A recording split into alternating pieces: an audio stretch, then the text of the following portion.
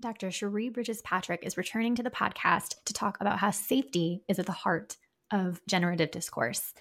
Dr. Cherie Bridges Patrick has been on previous episodes, so I recommend you go check those out as well. But just a brief bio for her before we dive into the episode. She is a leadership educator and coach, consultant, psychotherapist, scholar practitioner, and the founder of Paradox Cross-Cultural Consulting. The broad work of Paradox is to help organizations repair internal disconnects, foster healing, and develop capacity to normalize generative conversations around race and social justice.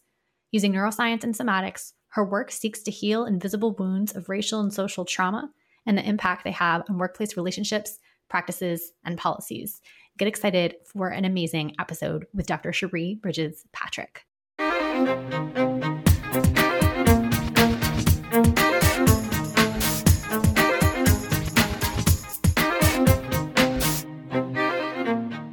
Hi, I'm Lindsay Lyons, and I love helping school communities envision bold possibilities, take brave action to make those dreams a reality, and sustain an inclusive, anti-racist culture where all students thrive.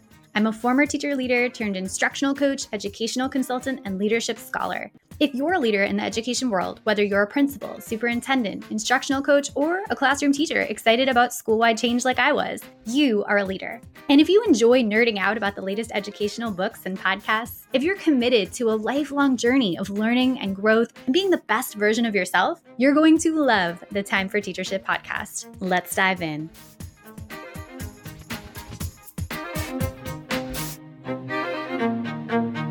Dr. Cherie Bridges Patrick, welcome back to the Time for Teachership podcast. Thank you. I'm glad to be here. You've been on multiple times, so I won't ask you to do a full intro again. People can listen to your old episodes, which are amazing.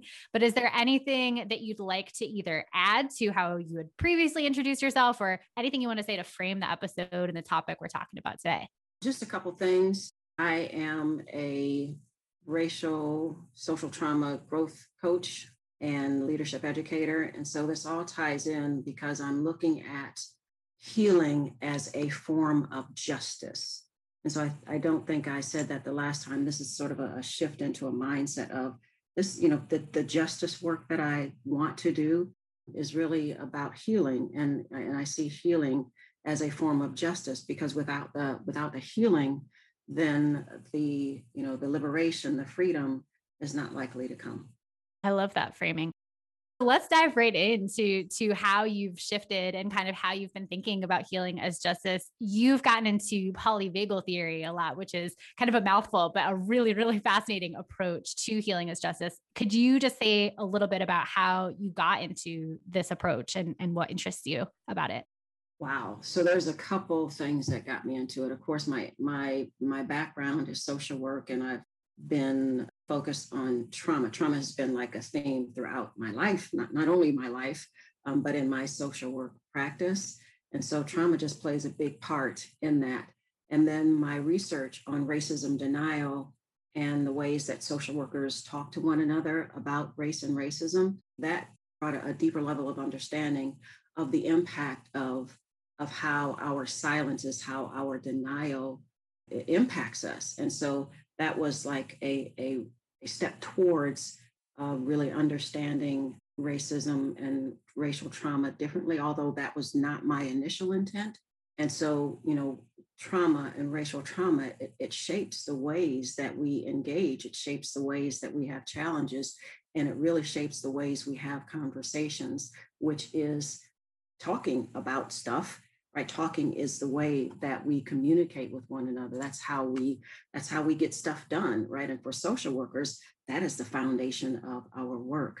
So those are some things. And, as I continue to look more deeply, more closely into racial trauma and its impact, Resmaa Menakem's work was very powerful, and his notion of white body supremacy, and in thinking that through and really looking at it, I think when he talks about white body supremacy, it for me, it opens up a pathway, a doorway to understanding how polyvagal theory can address that, because of the way that this theory utilizes or looks at the nervous system as the source of the neural platform of our lived experience. And then finally, and like this was a big one, and it was an experience that I had a couple months ago. where I was doing a presentation, and the experience that I had in there, the conversation just went left center. And I can just remember being very impacted by that experience. And I continued to think about the harm to everybody, particularly the women of color that were in that presentation. And that just stayed with me. And it was like, okay, this notion of safety and thinking that I or anybody else has the power to create a safe space. It was like, no, I think that kind of goes against justice work. That's not anything I have control over for anybody else. Yes, I can create an environment that, that allows for people to feel more safe. But the real issue is, can people feel safe in my presence in their environment, right? And so those are the things that took me closer to polyvagal theory and how it can really address racial trauma and healing. I even recently was in a workshop where teachers brought this up and said, I think safety and having this idea of a safe space is so important. And also, we can't necessarily create that for everyone because everyone's coming in differently and everyone's going to experience that differently. And then the question is, what do we do about that? How do we increase the likelihood that people will feel safe and do what we can do if that's even possible? And so that's such a complex conversation. Yeah, it and is. So I'd love to hear, as you just kind of explained to us a little bit about polyvagal theory and how the notion of safety is wrapped up in that. I'm so curious to hear your thoughts. I'm so glad that you brought that up, because I think the one thing that becomes possible is that when we can understand our own sense of safety, our own felt sense of safety, right? So when I can feel safe in my body, in my skin, my nervous system is regulated, right? It is a calming presence. It is a safe presence, a peaceful presence, right? A welcoming, inviting presence. That is what I can do to contribute to safety, right? The other thing is Stephen Porges talks about the safety is not just the absence of threat. It is the presence of cues of safety, right? And so that means we have to understand the cues of unsafety, the cues that can contribute to people feeling safety, right, and safe, and then be able to embody those. And those get really nuanced. And I don't know that we'll have time to go into it today, but it is so fascinating because cues of safety are determined by the individual. Safety is an embodied subjective experience.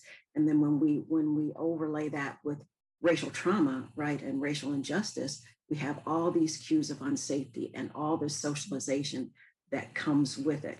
And so another thing that comes from polyvagal theory is this understanding that intonation, the way that I say what I say, comes before information, right? And so before you can understand the words, you are seeing my facial expression, you are hearing my voice, you are watching my positioning, right? And all those are cues that only I can determine are safe or unsafe for me.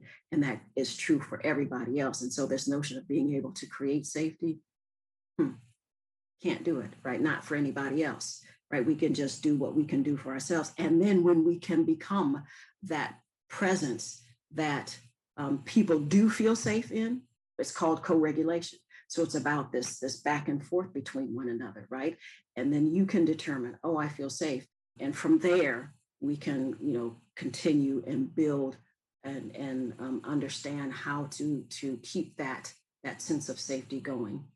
That sounds too like there's a lot of work that in the education space, right? That teachers and educators and leaders can be doing in addition to, helping children to do this or even family members, right? There's so much work that we can each do and need to each do to enable children to have that experience of, feeling safe or maybe being more likely to feel safe around us as educators in the classroom and in the family context even. Absolutely. It's across the board, right? Because everybody has a nervous system, right? That's polyvagal theory looks at that. I think it is not only things that we can do if we are talking about moving forward in addressing racial injustice and racial trauma, we absolutely must do the work ourselves. And I've heard you talk about how this approach makes it very clear the work that we need to do as individuals. And so just understanding, for example, as a teacher, the way that I position myself, a straight body, right? That can be a cue of unsafety, right? If I'm standing here as a teacher, a student may receive that as a cue of unsafety, right? And so having the intention, right, and the awareness and the willingness to be consciously in touch with one's body, with one's nervous system all the time, so that they can project cues of safety, and they're not performative either, right? So it's got to be this natural thing, right? So the work is absolutely essential if we are serious about moving forward in creating places where we can bring equity, we can address racial injustice or any other kind of injustice and bring justice forward.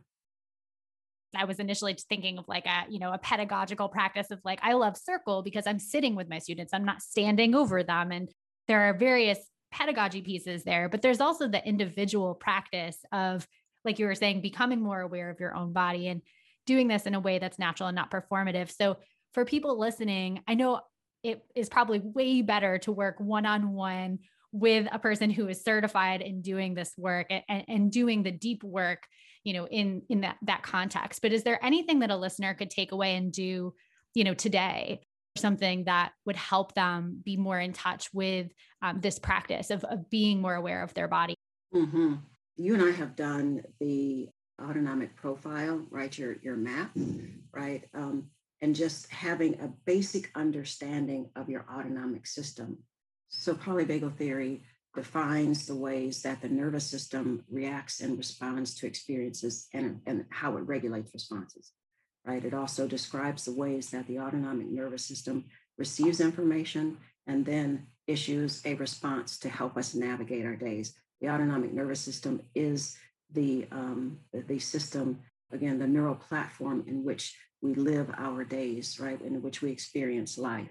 And so polyvagal theory also outlines a hierarchy of 3 biological pathways of response, and it offers a map of the ways that we can predictably move in and out of engagement and safety, and that is the top piece of the hierarchy, and that's called ventral vagal.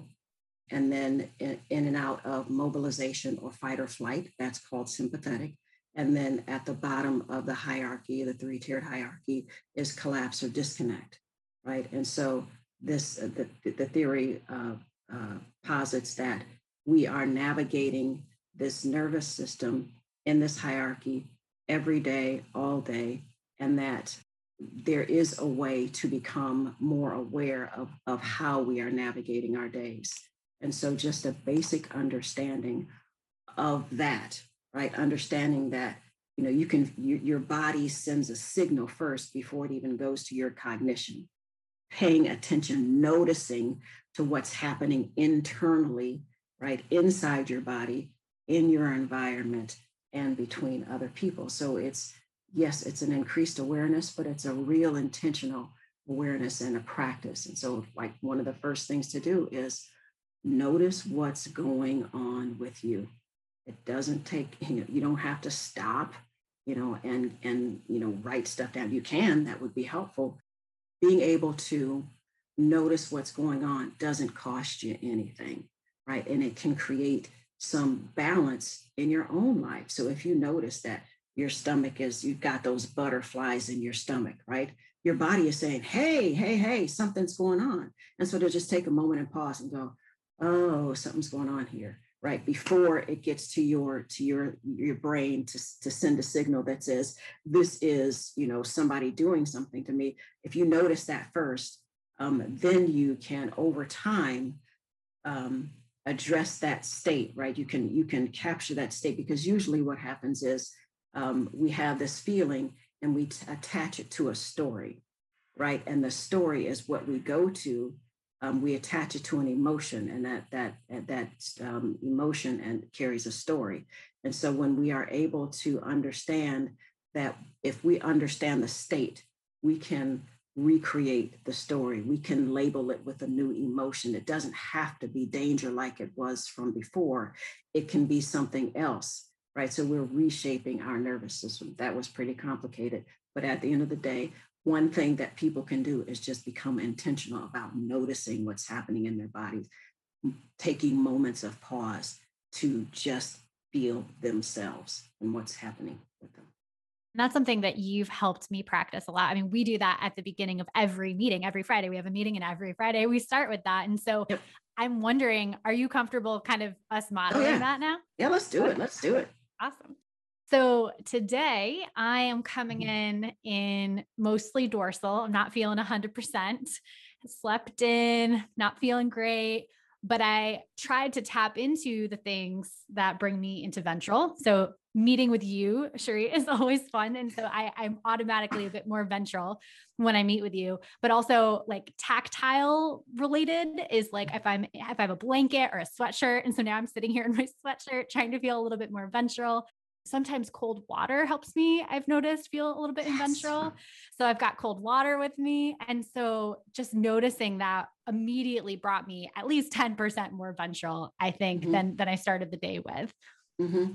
Wow. Right. And how much did that cost you in money? Right. Nothing. Right. Nothing. And so for me, I am coming in. Actually, I came in, I told you earlier, I was coming in with some sympathetic, some nervousness because of the stories that I tell myself about being visible to the public, right? So I was a little shaky, and when I get nervous, I don't always think clearly, and then when I don't think clearly, I don't talk clearly, and so I came in and with this nervousness in a state of mobilization to protect myself. But in talking to you and naming that, just being able to say, you know what, I'm feeling sympathetic. I'm a little nervous. It's a challenge for me to be seen, right, and to be okay with that. Was like that. I could feel, and I can feel it now. Naming it brings a sense of, oh, okay, you just released something from your body, right? And so now there's still some sympathetic going on, but I also feel much more ventral, right? I feel much more connected. I feel much more safe. I feel much more available and free to be me, right? And to make those mistakes and to say the silly thing or to go off on my little tangent and hope that I can bring folks back, right? So, yeah, I started off in a real sympathetic state, but now I'm anchored in ventral, right? And still feeling that sympathetic energy. And I think that's one of the things that you've taught me through this that I had no idea at the very start was that you can be in multiple places at once. And so, I can be a little dorsal, a little sympathetic, and a little ventral all at the same time. And being able to identify, like you were saying, the mapping, like what brings me to ventral. I mean, I think about the applications of this for a teacher who's having a rough day, or for a class of students who, of course, some of them are going to have rough days. And so how do we create those spaces for students, or even family dinner conversations? How about starting with just kind of a quick check-in with our bodies? There are so many really quick, easy, like you said, free applications of this work that would be transformative to that co-regulation piece and just our relationships with each other, that I think is great.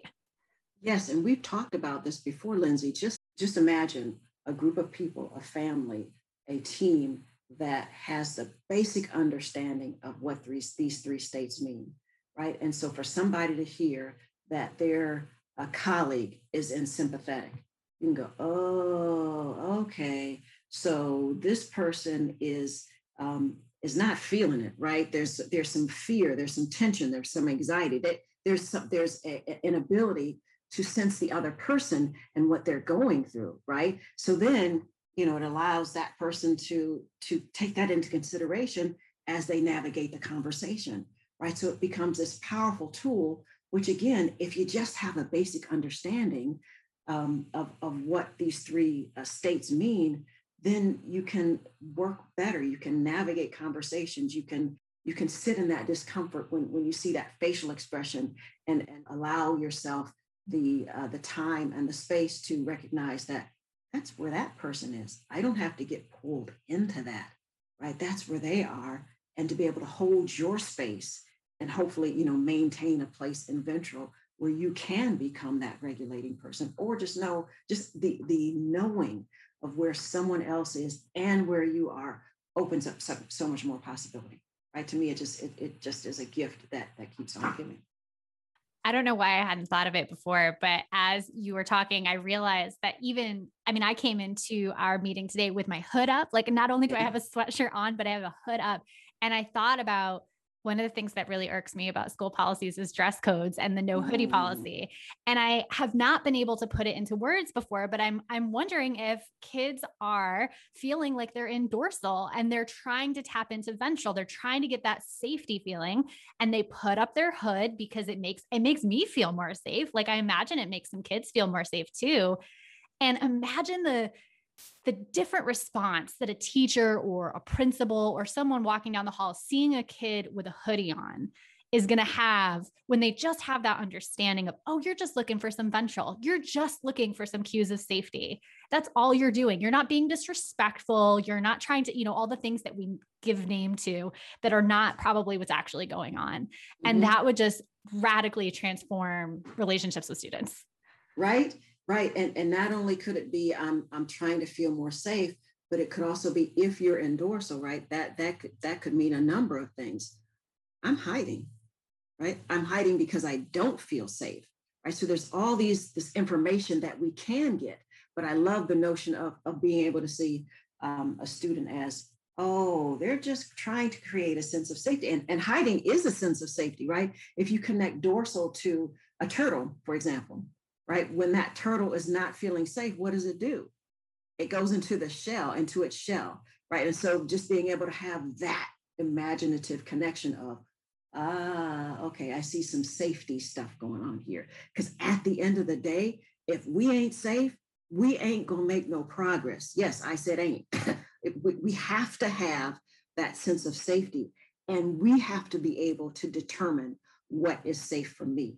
Right. And so for me as a teacher to come in and be offended that somebody has on a hoodie, whoa, come on now. And then that takes us into, a whole bunch of other stuff that we won't get into. But I love that you brought that into this conversation, and just that moment of awareness and clarity around, just a basic hoodie and the messages that it sends right now and the possibilities that it could bring if we were able to recreate the story, the narrative that goes with the hoodie.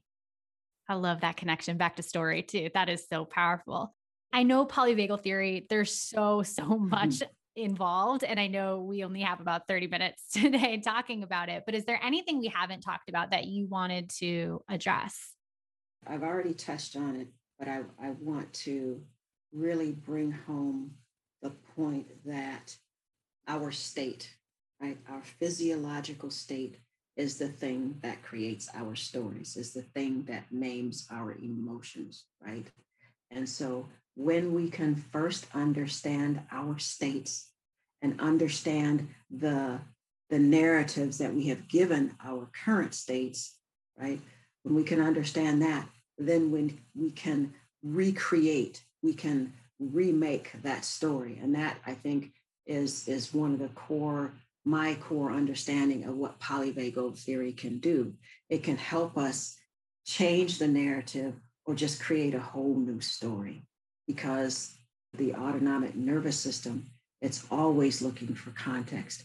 It's looking for choice, and it's looking for connection. So let me back up. The autonomic nervous system is doing two things, right? It's looking for connection, or it's mobilizing for protection. Right? It's positioning for protection. And that's what it does, right? And so then when there's connection, we can start to create those new stories. When we're mobilized for safety, when I'm hiding in the turtle shell and dorsal, I can't get to that place where I can make a new story, where I can rename the emotion. Those things are not possible when I'm in sympathetic or in dorsal. I'm sort of a nerd, and I kind of lose my control when I start thinking about this. The other thing that I think is really, really fascinating about the autonomic nervous system. Um, it is the foundation upon which all of our experiences sit, right? So it's the heart of our lived experience. Um, it's the common human denominator between us. Everybody's got one. We have to have one. And so knowing that is like, oh, okay. So if we all have one, we've all been shaped by our experiences. Since we all have one and we've all been shaped by our experiences, then we can all do something about how we've been shaped. The nervous system, it helps us navigate our days by sending those cues of safety or danger, but it's all in service of our well-being. So you can see the autonomic nervous system as a 24/7 personal surveillance system that monitors inside, internally, outside in the environment, in the local environment, and then more broadly, and then relational in between. And so it's doing this all the time, 24/7, in service of us, right? We are wired to connect. Our basic survival depends on our ability to connect. And so, what we see in the larger social system now, we are so disconnected from ourselves, right? First of all, ourselves. So, not only ourselves, but from one another. And so, hierarchies of race, hierarchies of gender, and sexuality, and preference, those all create disconnection. And so, the autonomic nervous system is that place where we can make that change. And for me, that's delightful. That's like, that gives me some real hope of what we can do from a justice perspective. I love that. Thank you so much for sharing those pieces, because I think they really help, one, give us grace to our own bodies. I can't tell you how many times I've been angry at my body for not responding the way I intellectually want it to, but knowing that it's a personal surveillance system gives a little more grace to my body. Like, oh, thank you. I know you're doing that for protective reasons. That's cool. I don't have to be mad at you. I can just recreate the story. And so I think that's really powerful to give people the language and the framework to be able to have some more grace with themselves and ultimately seek to reconnect with people around them by knowing themselves better. It's just really powerful stuff. Mm-hmm. Mm-hmm. And so as we wrap up the episode, I know we covered a lot of things there. What is maybe one thing that's like the most important thing if someone takes it away from this episode, whether it's a particular practice or a particular just idea to remember? What would that be? One, get to know your nervous system, right? And I'm happy to help with that. But two, in getting to know your nervous system, you don't have to go through a whole bunch of formal stuff, although that is really important. Getting to know your nervous system is taking a moment multiple times a day and noticing what is happening inside of you. Notice what happens when you get that butterfly in your stomach or that tension in your shoulders. And then notice what happens with your reaction to that, right? And so that's just a basic, very basic thing. So it's just some awareness, some intention. Bring that into your day to day. Just try it out. Do an experiment for the next 7 days. Write it down. See what happens. See what you learn about yourself. Because when we can start to notice those things, you pause and you take that moment. There's a wealth of wisdom that our bodies are offering us if we would only be willing to accept. It's a great suggestion. And I know you mentioned that you are available to coach people through this. You've developed a coaching practice around this. So where can people learn more about you and your coaching? So, Lindsay, believe it or not, I'm developing, I've got a new site coming up with some stuff in it, right? And so that site is Cherie Bridges Patrick, PhD.com, CheRieBridges PatrickPhD.com. So that's where in the next few days or weeks that people can reach out if they are interested. Excellent. Thank you so much for agreeing to come on and talk about this. I think this is transformational for education and for so many folks. So thank you. Thank you, Lindsay. Thanks for listening, amazing educators. If you loved this episode, you can share it on social media and tag me at Lindsay Beth Lyons, or leave a review of the show so leaders like you will be more likely to find it. Until next time, leaders, continue to think big, act brave, and be your best self.